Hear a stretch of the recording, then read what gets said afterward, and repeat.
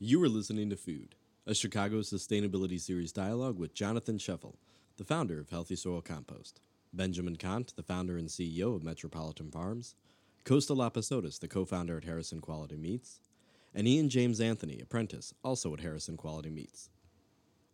Each dialogue is a micro-philanthropic initiative, and at Food we raised $100 for the Christmas Cheer Foundation, which feeds 700 to 1,000 people a week. Thanks to everyone at the new Life Creative Co-working Space in Fulton Market for hosting. That's Jana Nursberg, Amanda Fernandez, Natalia Krizwicka Acosta, Anthony Berg, Heather Millet, and Sean Cannon. Thanks to John and Healthy Soil Compost for composting, and Priscilla Monsivais, Field Coordinator at Chicago Votes for conducting voter registration. Glad to partner with you both. Big thank you to Jeff Rosal for hooking up our system and making sure we were able to record day of. And finally, thanks to Drew Frederickson of Fix My Mixes for coming through to make sure we got the right equipment and the crash course on it. To find out about upcoming dialogues, community meetings, and volunteer opportunities, go to sustaintheshy.com. All right, my name is Tomas de Medici. Thank you all for coming to the second dialogue in the Chicago Sustainability Series. This is a micro-philanthropic initiative to address sustainability challenges and opportunities in Chicago and identify linkages where they may not be seen. The short, better description is everything is overwhelming, but it doesn't have to be in Chicago. We are hosted at Life Creative, which is a gorgeous new co-working space in Fulton Market. The majority of the stuff here you see is reclaimed, so thank you to Sean Cannon and Jana and Amanda and their whole team for hosting us. There's a catapult over there that they made for Groupon over by the garage door. And then also I wanted to say thank you to Priscilla, who's here on behalf of Chicago Votes. Priscilla, if you just want to come by and say really quickly what Chicago Votes does and why what you all do is so important. This mic is fine. This guy? Yeah. You moved it a lot. Okay. Hi, everyone. I am Priscilla. I work for Chicago Votes. I am actually a student intern. Well, I guess technically I'm an employee there. But yeah, so basically what our mission is to register young folks to vote. So what that means is just empowering people, because we're all passionate about issues. We all have something that inspires us, that aspires us, that we want to do something about. But we want to empower folks, specifically young folks and minorities, in order to register to vote and actually perform that action of voting. So thank you. Thank you. And then all proceeds today are going to the Christmas Cheer Foundation. They feed a little over, I think, 20,000 people around Christmas time in the area. And then that breaks out, in addition to that, because that's not enough, they feed about 700 to 1,000 people each week in the Chicagoland area. So yeah, with all of that said, I'm going to let our panelists start. If you guys could just tell me a little bit about yourself and how you got started doing what you're doing. Please.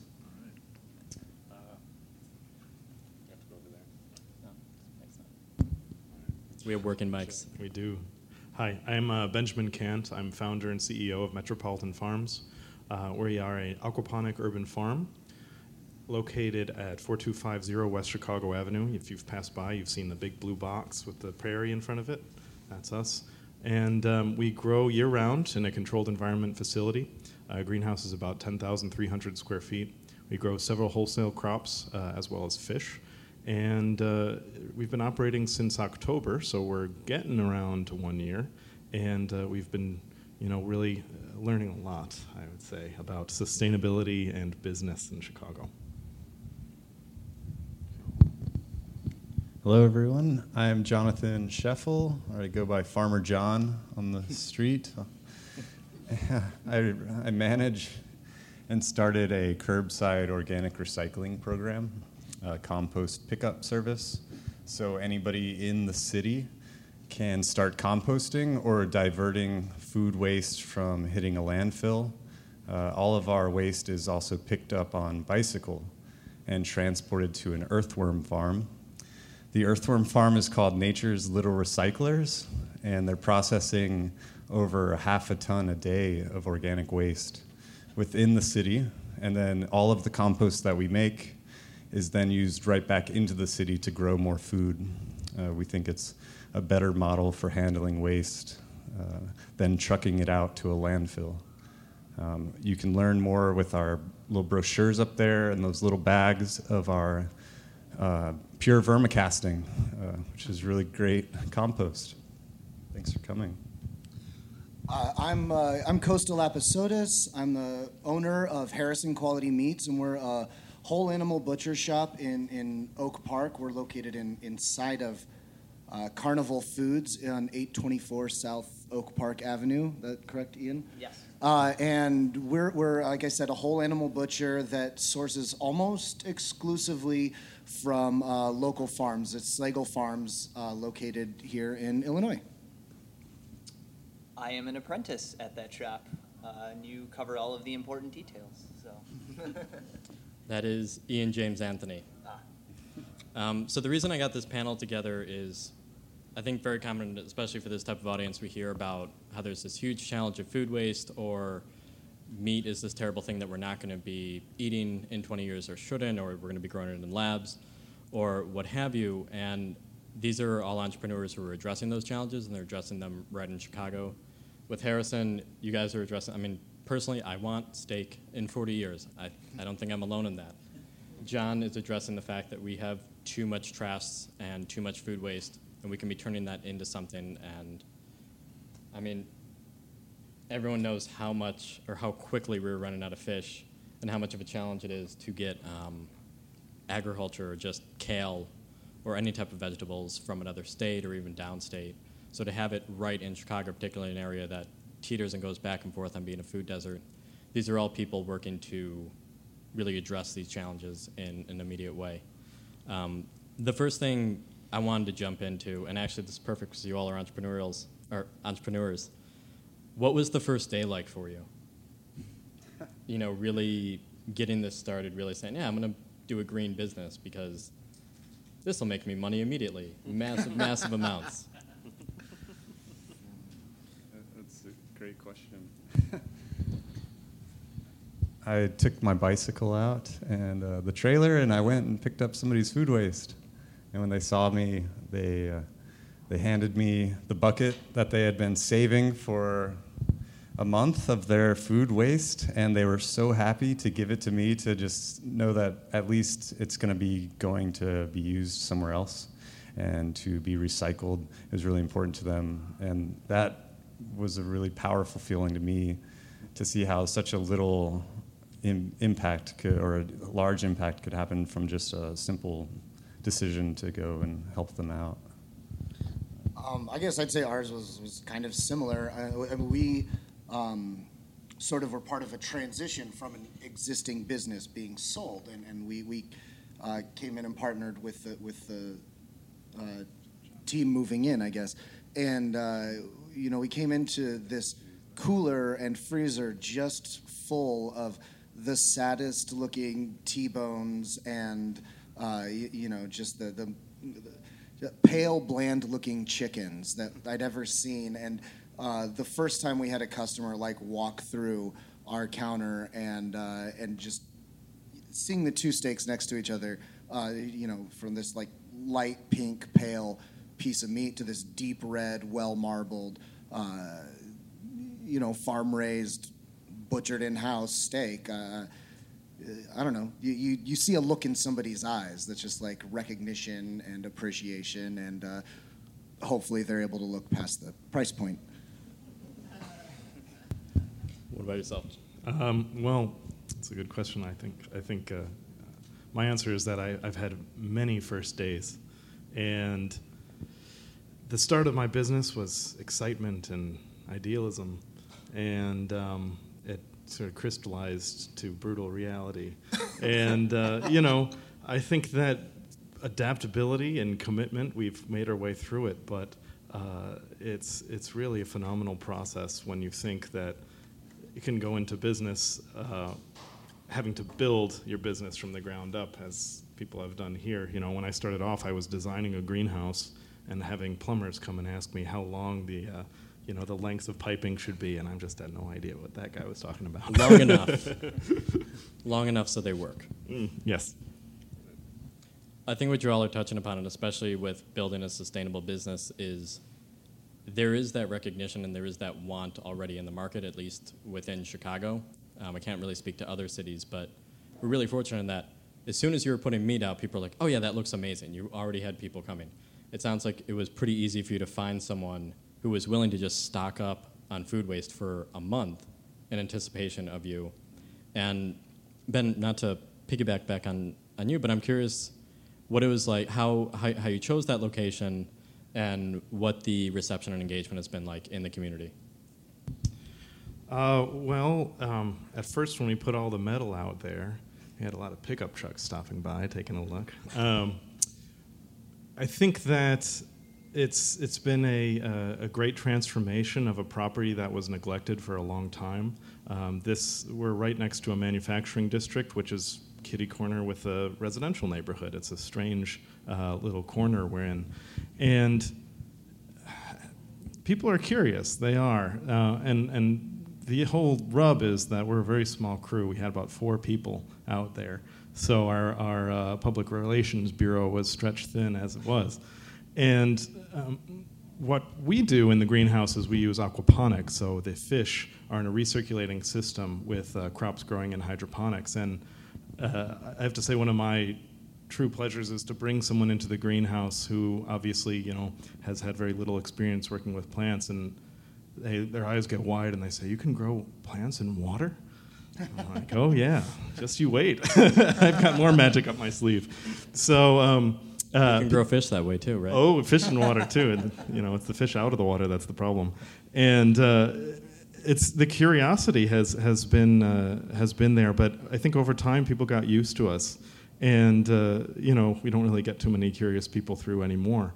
But at this point, we're really working through farmers markets to further our influence in the community, and I think that farmers markets and the popularity of them and the development of the structures to support farmers markets are hugely important because they bridge a gap that is widely apparent in supermarkets. So, yeah. So that actually Agreeing. Yeah. I was just going to say that perfectly sets up both of y'all. Costa, if you could speak to within the supermarket already working with kind of an existing building and the challenges and opportunities of that, working with an existing refrigerator, and then how have you worked with customer expectations and that education? And then, John, I really want your opinion on that since you're just going all over the city, like 30, 40 miles a day. Well, I don't know if Ian might have more to say about this than I might, but I know just so much of it is just about talking to people because everyone, it's just like what Ben said, everybody is curious and everybody wants to know. Everybody's curious, but everybody's also kind of confused because, we used to have people, especially when we first started, people would come in and say a lot of times like, well, this says natural pork. Isn't all meat natural? And it's a process of educating people on what that word means, what it means to us to put that on there, and what it might mean to other places that use it a little more loosely, I guess. But you do have that element of just consumer education and interaction, and probably the most important part of it is maintaining that as a dialogue and maintaining that as a back and forth that lets you learn what the customer wants as much as you teach them what you're offering.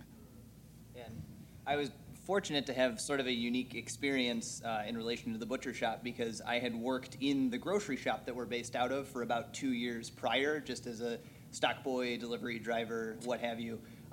So Costa was absolutely not kidding when he said the old meat was it was just brought in bags and sort of put in trays and thrown out there, and it did not look very good.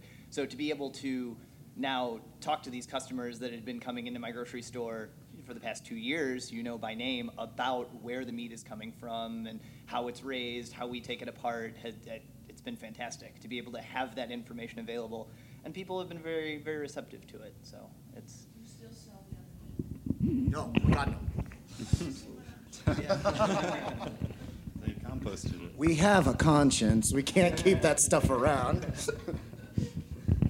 Yeah, it's great. We're all kind of similar with getting interactions with people, and education is really the main thing. I guess that's why we're all here to, we're kind of re-educating what food is and what good food is and what to do with old food, or the whole reason I choose to be bicycle powered is for the interaction also, to bring a really quick way for people to question what I'm doing. And then I get to say, well, I'm picking up food waste. Did you know food waste can be recycled?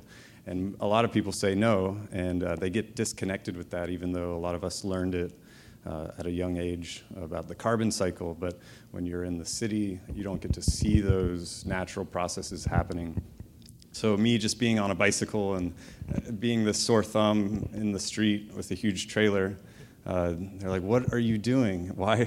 And I'm like, well, look, in here, it's energy, and I'm carting it around on my back. So now I get to really know what it's like to have energy around me. And then I think it gets people thinking about, well, I've noticed that a lot of people are thinking a little more about it every time we interact.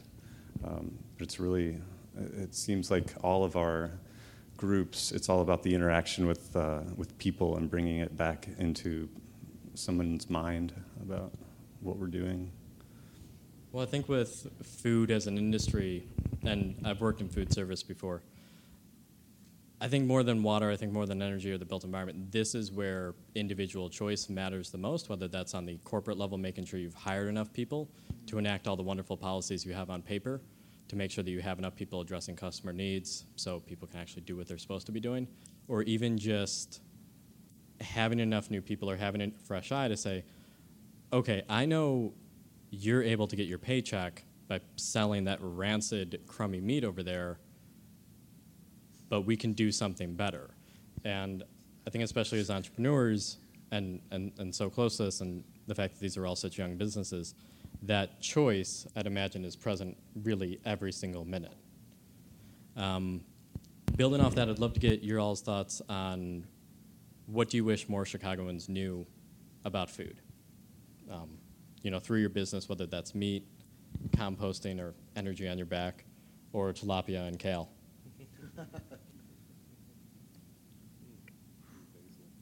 Well, I mean, easy one for me, talking to all of my old customers. They come in and they're, well, used to, less of a problem now, would be surprised that there is only one skirt steak because there's just the one cut on the cow, and then they have to think, oh yeah, like this is actually coming from a thing, and there's a set number of cuts of a particular meat, on a cow. So it's been interesting to sort of, there's a dialogue there that you can then have. You can suggest alternate cuts, and I just feel a little bit more connected than like, oh, we're out of it, and which is like basically all we would be able to say beforehand. But now that I know a little bit more as an apprentice, I can sort of suggest different things, and it's cool to see it click, that people realize that what they're getting is coming from something real that's right back there. So. And I guess just being, same thing, connected to where something is coming from. In the city, we go to the grocery store to buy the food, but if you can see the food growing, you have a little better connection with what it actually is that you're buying at the grocery store. If you go to the farmers markets and talk to farmers and notice that they work really hard to bring food to you, then it gives me more of a reason to choose the pricier but more local and helping somebody's small business or just business because they're working for you in the local community. And food can stimulate every part of the economy within the local area, from the processing the food to the growing the food to the collecting the waste and putting it right back to the farmer and connected. Well, you've given me some good time to think, so I have two things. Two things. Value and packaging. First off, value. The food that I grow or is available at the butcher here, it may be more expensive, but it's a better value. Not only because it's better tasting, because the money stays in the local economy, but also because there are intrinsic value points that are hard to illustrate. And I think that for my product, it's shelf life. You can buy some of my basil and it'll last for a week and a half, 2 weeks. You get it from the supermarket, you got a couple days. I'm also able to provide a larger package size than the average package size for the cost that we charge. So that brings me on to packaging itself, and plastic. It's unbelievable, and I'm going to give you a wonderful example. We've been having to move up the value chain. That means more value-added products, additional packaging, in order to charge more per unit.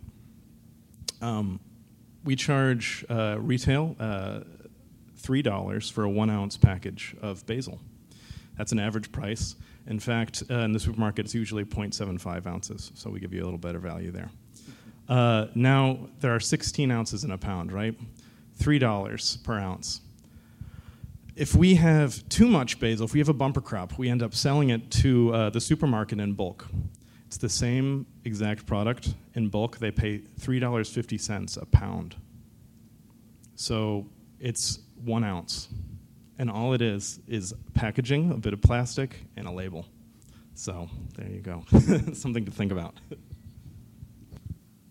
I mean, right now I'm in a grocery store, and it's pretty remarkable, the bumper you were talking about, when, if corporate makes too much of something, they're just going to fill the stores with XYZ product, kind of regardless of level of interest or whether or not people are going to buy it.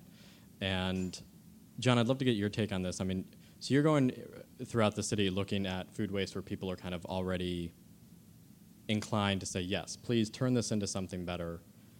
They already have that that awareness. Can you talk about how you see the challenge with grocery stores, large-scale food producers, and their waste, kind of the lessons you've seen on the ground? Yeah, and for composting too, you'll see a upside-down triangle, just the opposite of a food pyramid. And composting is the second to last step of food waste, whereas the last step would be landfill. So before composting, there's feeding humans and feeding animals. So food waste from a grocery store, I get a lot of questions about it just because of the industry I'm in, but I'm more interested in the rotting food that's non-edible anymore, and we don't have the farms to feed it to the pigs or the chickens. So I try to advocate for people that question me about food that's still in the package or still edible to look for other sources. So there's other great groups that are like 0% is one that will go around and help logistically collect these food items from restaurants and try to resource them or distribute them. There's another good group called the Urban Canopy, and they purchase food from wholesale food distributors and then redistribute it to members in the community that might want to pay a little bit less for blemished food or some food that's past the prime. So I'm really the last step. And I try to tell people that, not to give me really good bread or that they just don't want anymore, or like a bunch of bananas. Because in my industry, too, when you tell people you take food waste, you might get called for a whole pallet of blueberries that only some of them are going moldy. And I don't want to. I want to try to put that in somebody that can make something with it. Or so there's different steps, and we're the ground floor of it. And Costa and Ian, if you all could talk about your farmer relationships and how you've picked your suppliers and then how those relationships have evolved over time. Well, Slagle, we kind of lucked into a relationship with them just from knowing them from before. They're in Illinois, right? They're in Illinois. They're okay. in Fairbury, Illinois. It's kind of like halfway between here and Champaign. But we looked around a lot, when we were first going to find some other sources for maybe beef that's 100% grass-fed, for instance, or some farms that are just a little bit closer. And the thing that I like about Slagle Farms is that they're a comprehensive farm. You know, they have a variety of a big variety of like the products that they offer, and you know, even as they scale up, and you know, you kind of question whether or not it'd be better to work with maybe a smaller farm. We also have to have consistent supply for our consumer. And Which animals or what cuts do you get from them? we get a side of beef almost every week, and we get a whole pig every week. We'll often get chickens from them, although we tend to work with some other suppliers for chickens. But sometimes we'll get whole chickens. We've gotten duck eggs for customers special. We have a lamb that I get to teach Ian how to butcher on Saturday. And we've gotten goats. I'm trying to think of what else. Rabbits. They kind of do a full line. They supply us with all of our eggs that we use in any recipes as well. They supply us with the eggs for our meatballs and crab cakes. And they've offered boar a lot, but we haven't quite come around to buying a boar. And I really want one, but If everyone's caught up on Game of Thrones, there's a reason to be afraid of boar, so that's fair. We actually, when I was not there, Ian and my partner Ben came up with a Robert's Revenge boar burger from Game of Thrones. That's amazing. But that's, I like the you know, and then there's the thing about like choosing a farm like Slagle or anyone else. There's a bevy of farms throughout Illinois, throughout like Chicagoland and the nearby areas that have wonderful products and that have a great variety. But I think that's what you want to look for more than anything is variety, because a farmer, you know, a word that you hear a lot in sustainability and especially in agriculture circles, and you hear it more with plants than with animals, but it's monoculture, where you have large fields planted just one plant. And the lack of diversity creates, you know, susceptibility to, you know, all kinds of insects, diseases, all you know, just all sorts of issues. But it also mines the soil of one nutrient without replenishing others. Some plants replenish nitrates and nitrogen. Some plants take it away. So when you just have a plant that takes away nitrogen, then that's when you have to start applying, you know, petroleum-based fertilizers, which you apply using tractors that burn fuel, and you get into this whole cycle of, non-renewable inputs. But when you have a diversity of whether it's animals or plants, or in the case of a lot of farms in Illinois, the smaller farms that I like to work with, plants and animals, because, you know, like Ben has at Metro Farms with the fish and the plants growing in the same water. It's an ecosystem that feeds and sustains and nourishes itself. And so when you see a farm that has a large diversity of products, I mean, number one, you know that they don't have too many of any one, right? So they're taking a little extra care with all of them. But you know that, you know, the types of nutrients that pig manure puts into your soil versus beef manure versus chicken manure, which if you've ever been through a chicken coop, smells like just pure Windex. It's, you know that you're replenishing a diversity of a breadth of nutrients rather than, you know, a depth. So this is something that I'm very aware of, both within the first one and just kind of is going to be something that's going to happen in the future dialogues. Curious from where you all are, what are the buzzwords that are being used too much, both on, like, that we're all guilty of, and then kind of as you're seeing consumers start coming and saying, like, oh, where is this grass-fed or, you know, XYZ? Organic. And why? Well, we are an atypical grower, so organic is a very bureaucratic system that we don't quite fit into, and have chosen not to go down the organic path.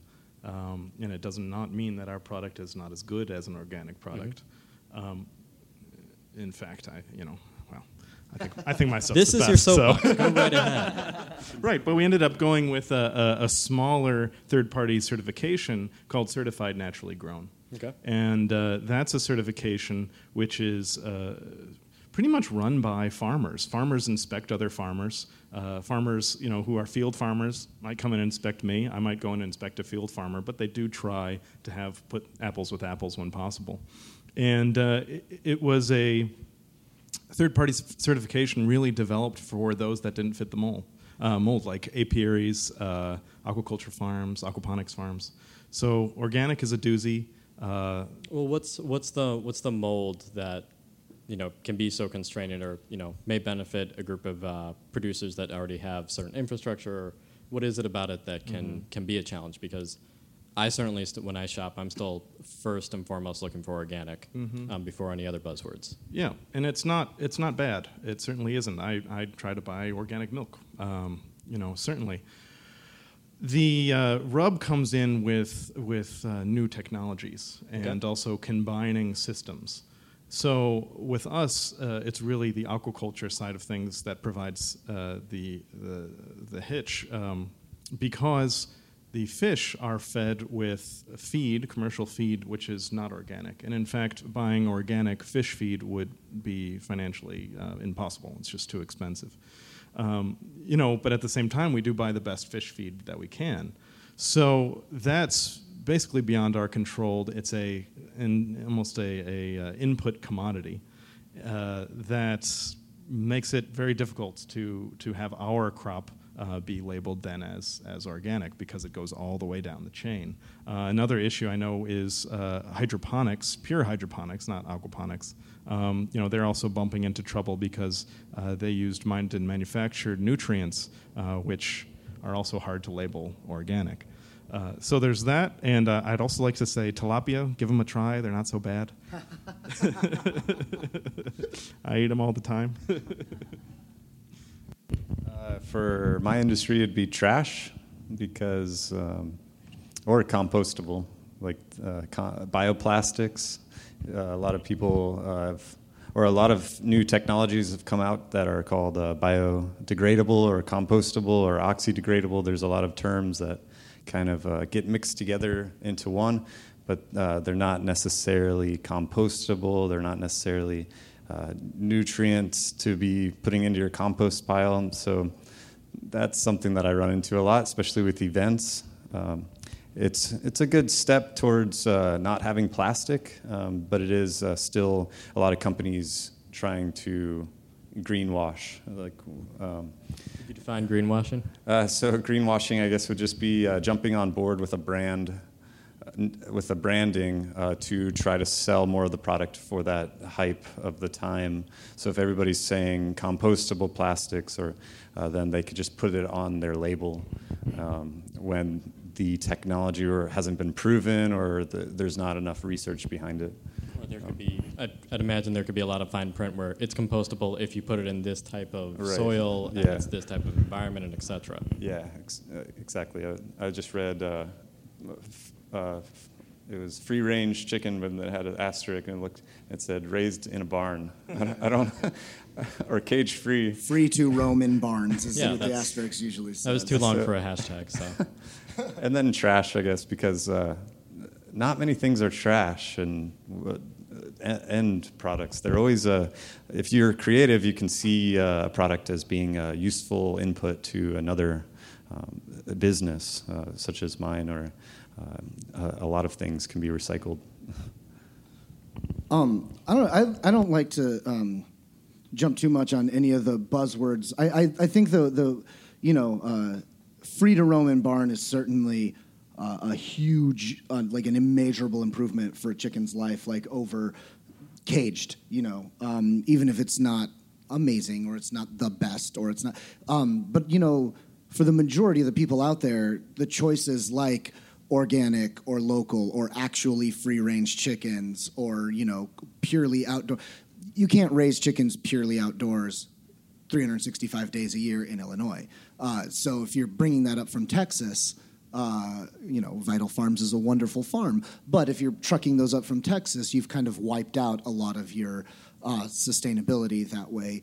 I don't know, but I don't like to. Because they're going to be transported in cages, or because they're going to have like a first-class flight and little because chicken of jackets? I think mostly about the fuel used for transportation more than anything. The chickens being butchered in Texas probably so on the farm, so they're okay or not.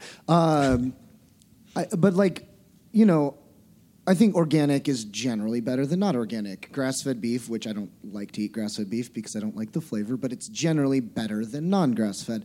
I think that the issue is when people get wrapped up in, if it's not organic, that must mean it's not okay. And I don't think that I've ever seen any certification that comes anywhere close to being so perfect that if it's not,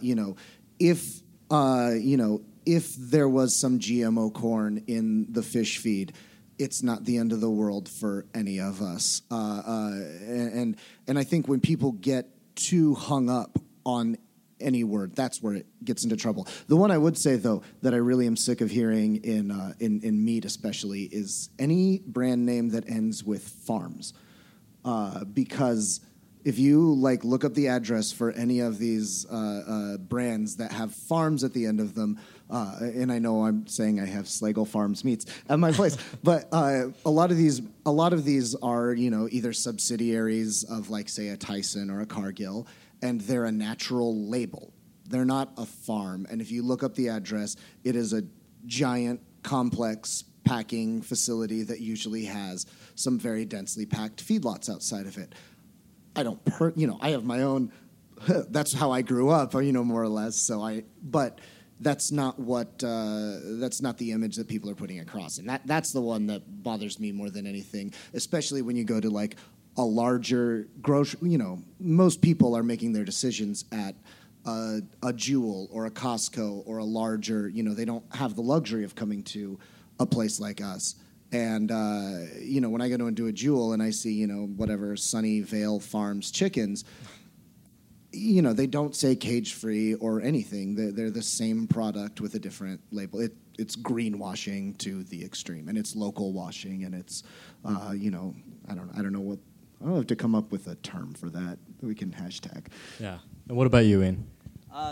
Well, there's not a specific buzzword that I would call out, but I'm glad you mentioned that you are not necessarily a fan of grass-fed beef, because I feel like a lot of people do come into the butcher shop or just shop with this impression that grass-fed automatically is just a better thing, when it's in fact a different thing. What you feed the animal is going to influence the amount of fat on it, and then that directly influences what the flavor profile is going to be like. So I think understanding what those terms specifically mean in relation to what you like as a food is also very important when it comes to meat.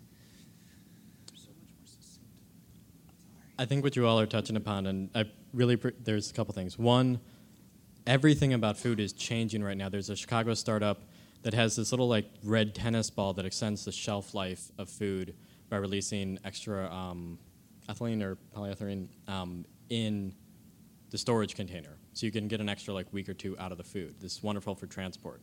But the definition of what is food is changing faster than the branding. There's a startup, I think they're out of California or New York, and they are messing with lab-grown meat, just taking a single cell. There is that there's a company Beyond Meat, and their thing is, we have veggie burgers that bleed, so it looks like meat because, if you don't have meat that bleeds, where's your masculinity? And that's, very smart of them to have that branding. There's Soylent, which is just those Jenny Craig shakes for men.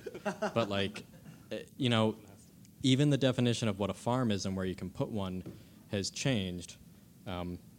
In some cases, wonderfully. In other cases, it's subjective. But the other thing, and we can go into Q&A in a minute, but about GMOs, I was talking to someone about this in preparing for this dialogue, and they're like, oh, are you against GMOs or this, that? And I said, personally, I try not to buy GMOs. But I'm also a 20-something white-presenting Latino who has a college degree, so my opinion about GMOs should only impact me, because there's millions of people around the world that don't give a fuck. They need food. And so I think that's something you guys have also been touching upon, how there's a lot of different audiences about where food is going, and there can be an instinct to take that and say, oh, well, if I'm in XYZ environment and my expectations on food are this, they must be that for the overall market. That's a lot. I'm going to let one of you go now. That was more a diatribe. So the last question, and then I want to go to Q&A. You now have all the goodwill of Chance the Rapper, and you have all the money of the Pritzkers, okay? And plus all the goodwill of Derrick Rose like 4 years ago before he was broken. What do you change about food in Illinois, in Chicago? Now, that can be in your industry or just in general. I know what I would actually do is I would give a lot more money and power and change laws to make it easier for guys like these two, because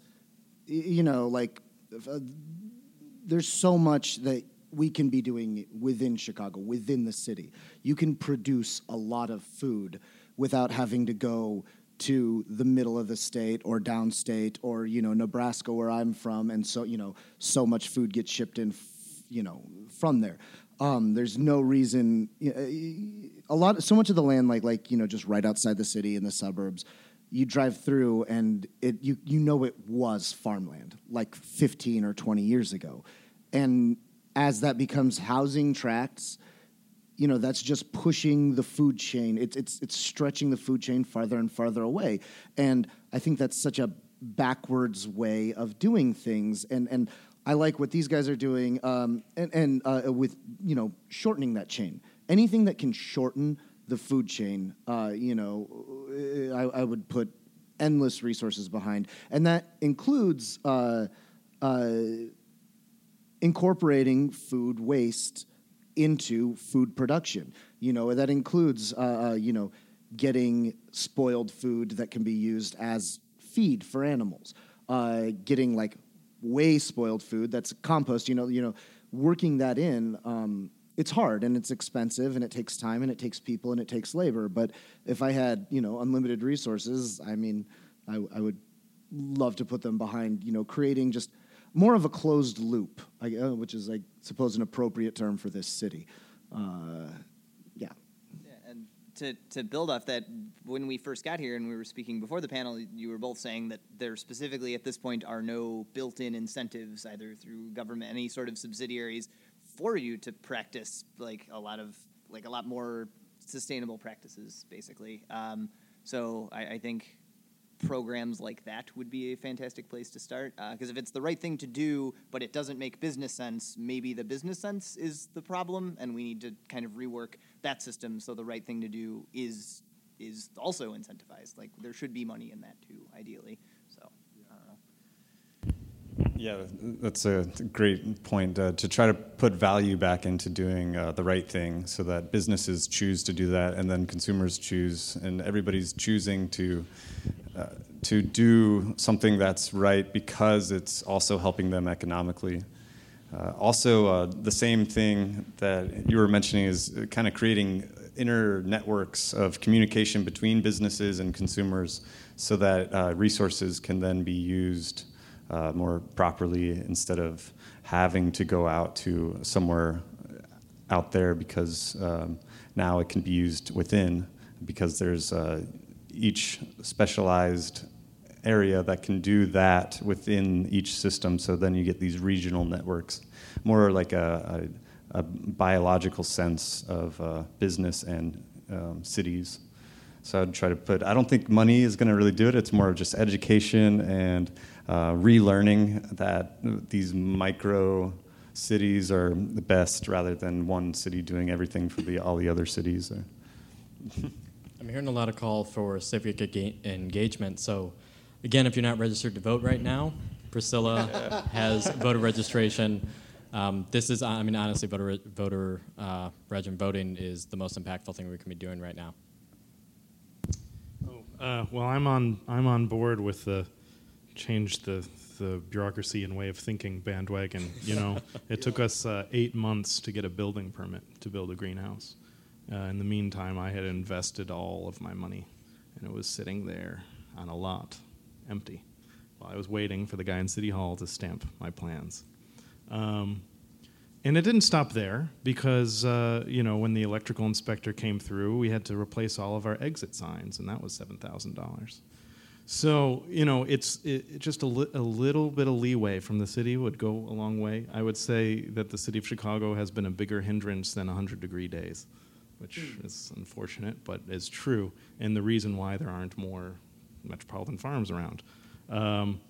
And I think just due to tenacity and cleverness, and we had to be a little sneaky here and there, but we made it through. It's Chicago. Yeah, and I also think that these food networks are just fantastic, and I see them erupting in the farmers market. I see them in get-togethers. There are more and more urban farmers and more people that care about food, and get us all together. And that's how things have been happening. Is just. I found out just when we were talking that our mushroom friend, right. Bell the farmer at the plant. We both work with him, and we didn't know this. So just like that, we found out. And I would also say one last thing is make bad food harder to get, more expensive. Tax it.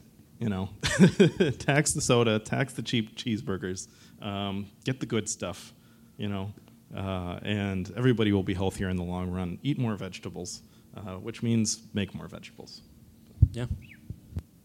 Cool.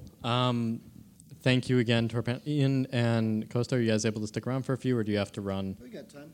All right. Love to open it up to Q&A. Only hard questions, please. Yeah, bring them on.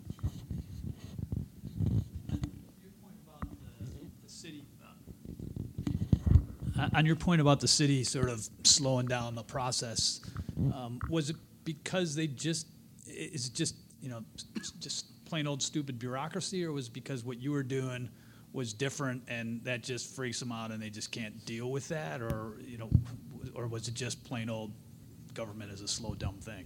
Right, and there's also the fourth one, which people always bring up, which is, why didn't you pay someone off? Right. This is Chicago, after all, right? Because all your money was already sitting there. Exactly. Yeah. Right. I say I just didn't know who to pay. Well, to answer your question, it was like a hot potato. No one wanted to hold on to it, so we couldn't get an okay from the water folks until the engineers gave us okay. The engineers didn't want to give us an okay until the parking people said it was okay. Parking people didn't want to say it was okay until stormwater runoff said it was okay. And so we're going to meeting after meeting, and we're getting farther and farther away. And you're sitting down with people, and they're looking at you like, what the heck are you talking about? How does a farm work? Go talk to someone else. So and I get it, because if it turns bad and it's an unknown to them, then it's on them. So I have to say, I would just say that it was a pass the buck mentality, and there was not an established path to go down. The way we ended up getting the building permit was that I sat in the Department of Zoning with my architect day after day, staring at the buildings people, and eventually they just got tired of us and stamped our thing. And that's how it happened. That's how it happened. Do you think that having done it once, that it would be easier for the next guy? You did, now they get it?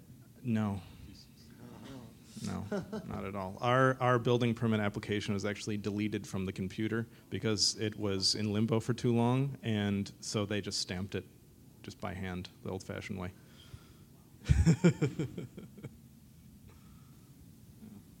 I know I've found, in our business too, we do have a lot of, and anytime you do anything sort of semi-innovative or different from what people are used to, I worked at a salumi maker for a while, and I remember there was a USDA inspected plant, and the inspector would come in every day, and he would ask all these questions, and he'd come in every day and ask the same questions, and he didn't seem to understand. And finally, he was asking for a sample, and we said, well, what do you want a sample of, this meat or the salumi? And he says, what's salumi? They don't, they're not always educated on a new model, and that's why it's called a disruptive technology, and it's... what is it? Huh? Salumi? It's any salami, charcuterie, any sort of dried and cured meats. But you would expect a USDA meat plant inspector to know about dried and cured meats. But, something like aquaponics, which is, especially in a city, it's just like Ben said, it's them taking a chance. But yeah, it's things that they don't understand. It's easier to just put on hold or make it difficult than it is to put your name on it being okay. I've worked at an aquaponic farm also, and we thought it was the first licensed one in the city. And when the inspector came to license the farm, he didn't know that you could grow plants in fish water, and he thought it was really gross, actually, because the fish's waste is in the water with the plants. So it's a lot of education of these people that are giving us we're waiting for them to give us the inspection, but they don't even know what they're inspecting. So yeah, and the ventilation guy, he thought it was great. The electric guy didn't like it as much. And I know it's funny because you never know what you're going to get. And I would also make a final comment on just the power of money. Like Gotham Greens, they just plowed right in, set up shop in Pullman. Like I remember we started building about when I first read the press release that they were getting started, and they finished around the same time as we did. And their greenhouse is bigger, and it's on top of a building. And we had a professional crew. I'm sure that they had a big crew too, but they also brought millions of dollars with them and got tax breaks from the city government, none of which we even got to talk to anybody about. So, yes, yeah, well, money. Any other questions? So when I think about in Chicago with clean energy, and there's like clean tech innovation and other groups that are coming together around energy, and so providing a way for people across the producers, the innovators, the regulators, all of that, all coming together to have dialogues. Is there anything like that happening yet in Chicago for food? Other than this conversation tonight. Yeah, I think there's a lot going on. There's some really big groups like the Advocates for Urban Agriculture, and that's a really large group in the city, and they bring a lot of groups together that are growing food or processing food, or the markets. The farmers markets also communicate. Like Ben was saying, it's a small community of people dealing with food, even though it's a big city. And so there's tons of events always happening with people of all different types of agriculture or dealing with food, getting together and talking like this over food and drinks and sharing just ideas, and a lot to do about policy, because a lot of the stuff that's happening is kind of innovative or new, or it's bringing back technologies that used to be here when Chicago was started.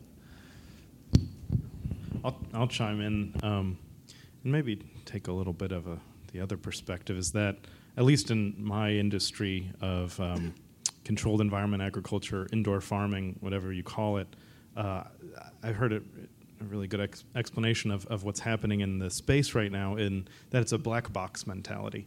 So margins are so slim, and production techniques and technologies are, working ones anyway, are so coveted, I guess, in secret, and people don't want to share because they don't see anything to gain from it.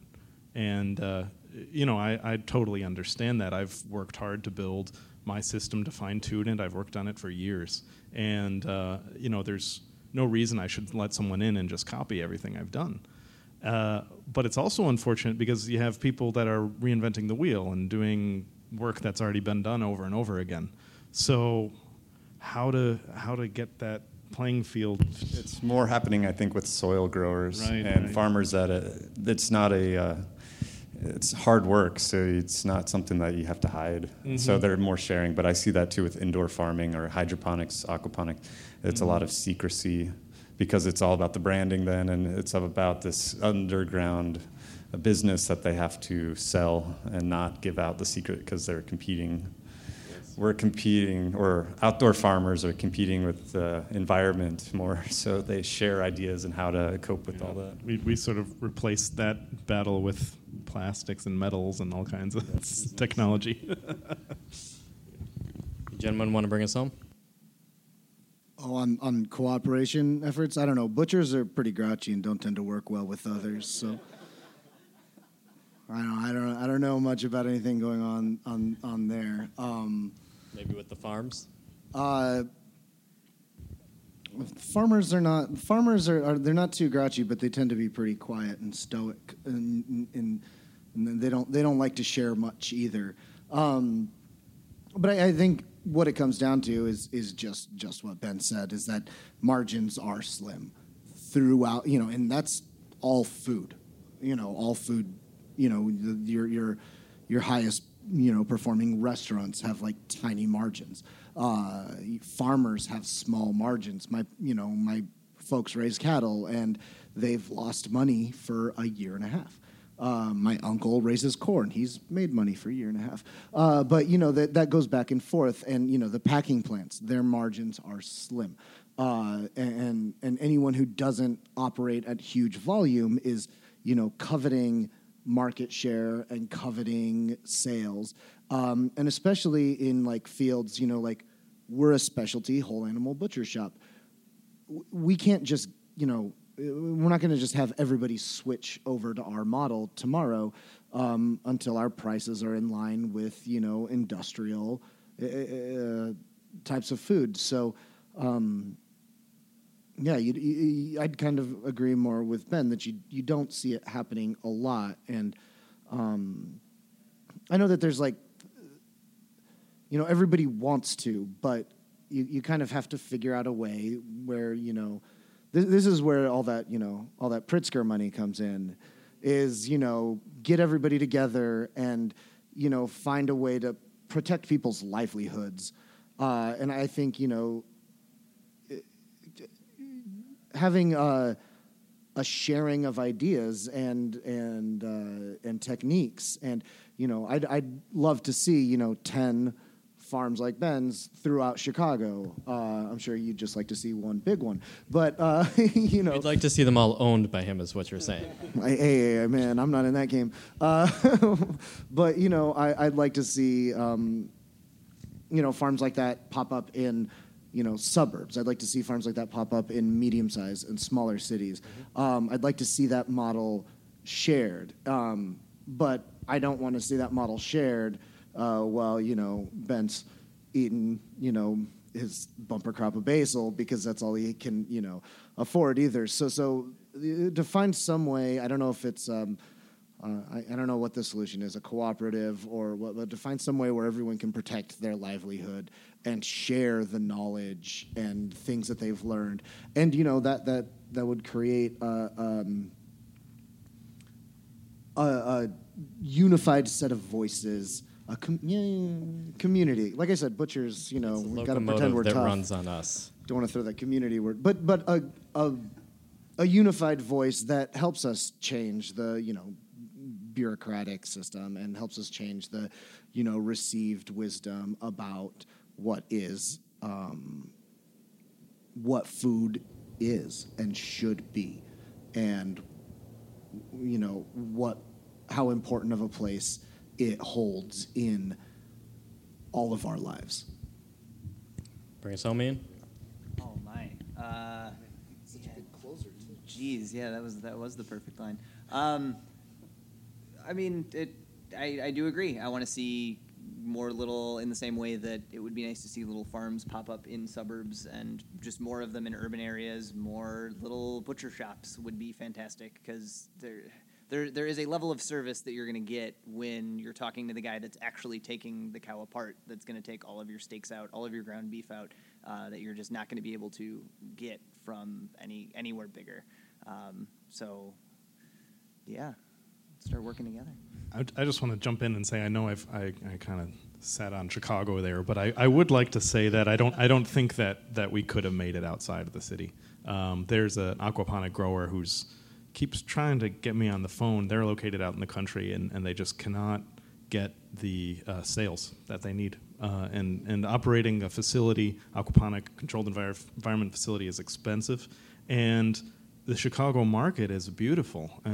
People are receptive to us. I think that the people are more knowledgeable than they have been, and are more eager to support local farms than ever before. And without that, I wouldn't be here now. So I have to give it to the city for that. That's a good note to end on. So what I'm hearing is vote, talk to people, and if you can and are able to buy sustainable food, that helps kind of move the needle so more people become aware of its validity and the fact that it works economically. So thank you to Ian James Anthony, Costa Lapaseotes, Harrison Quality Meats, John Scheffel, who is our composting partner of Healthy Soil Compost, and Ben Kant of Metropolitan Farms. And then thank you to Life Creative and Chicago Votes and Christmas Cheer Foundation.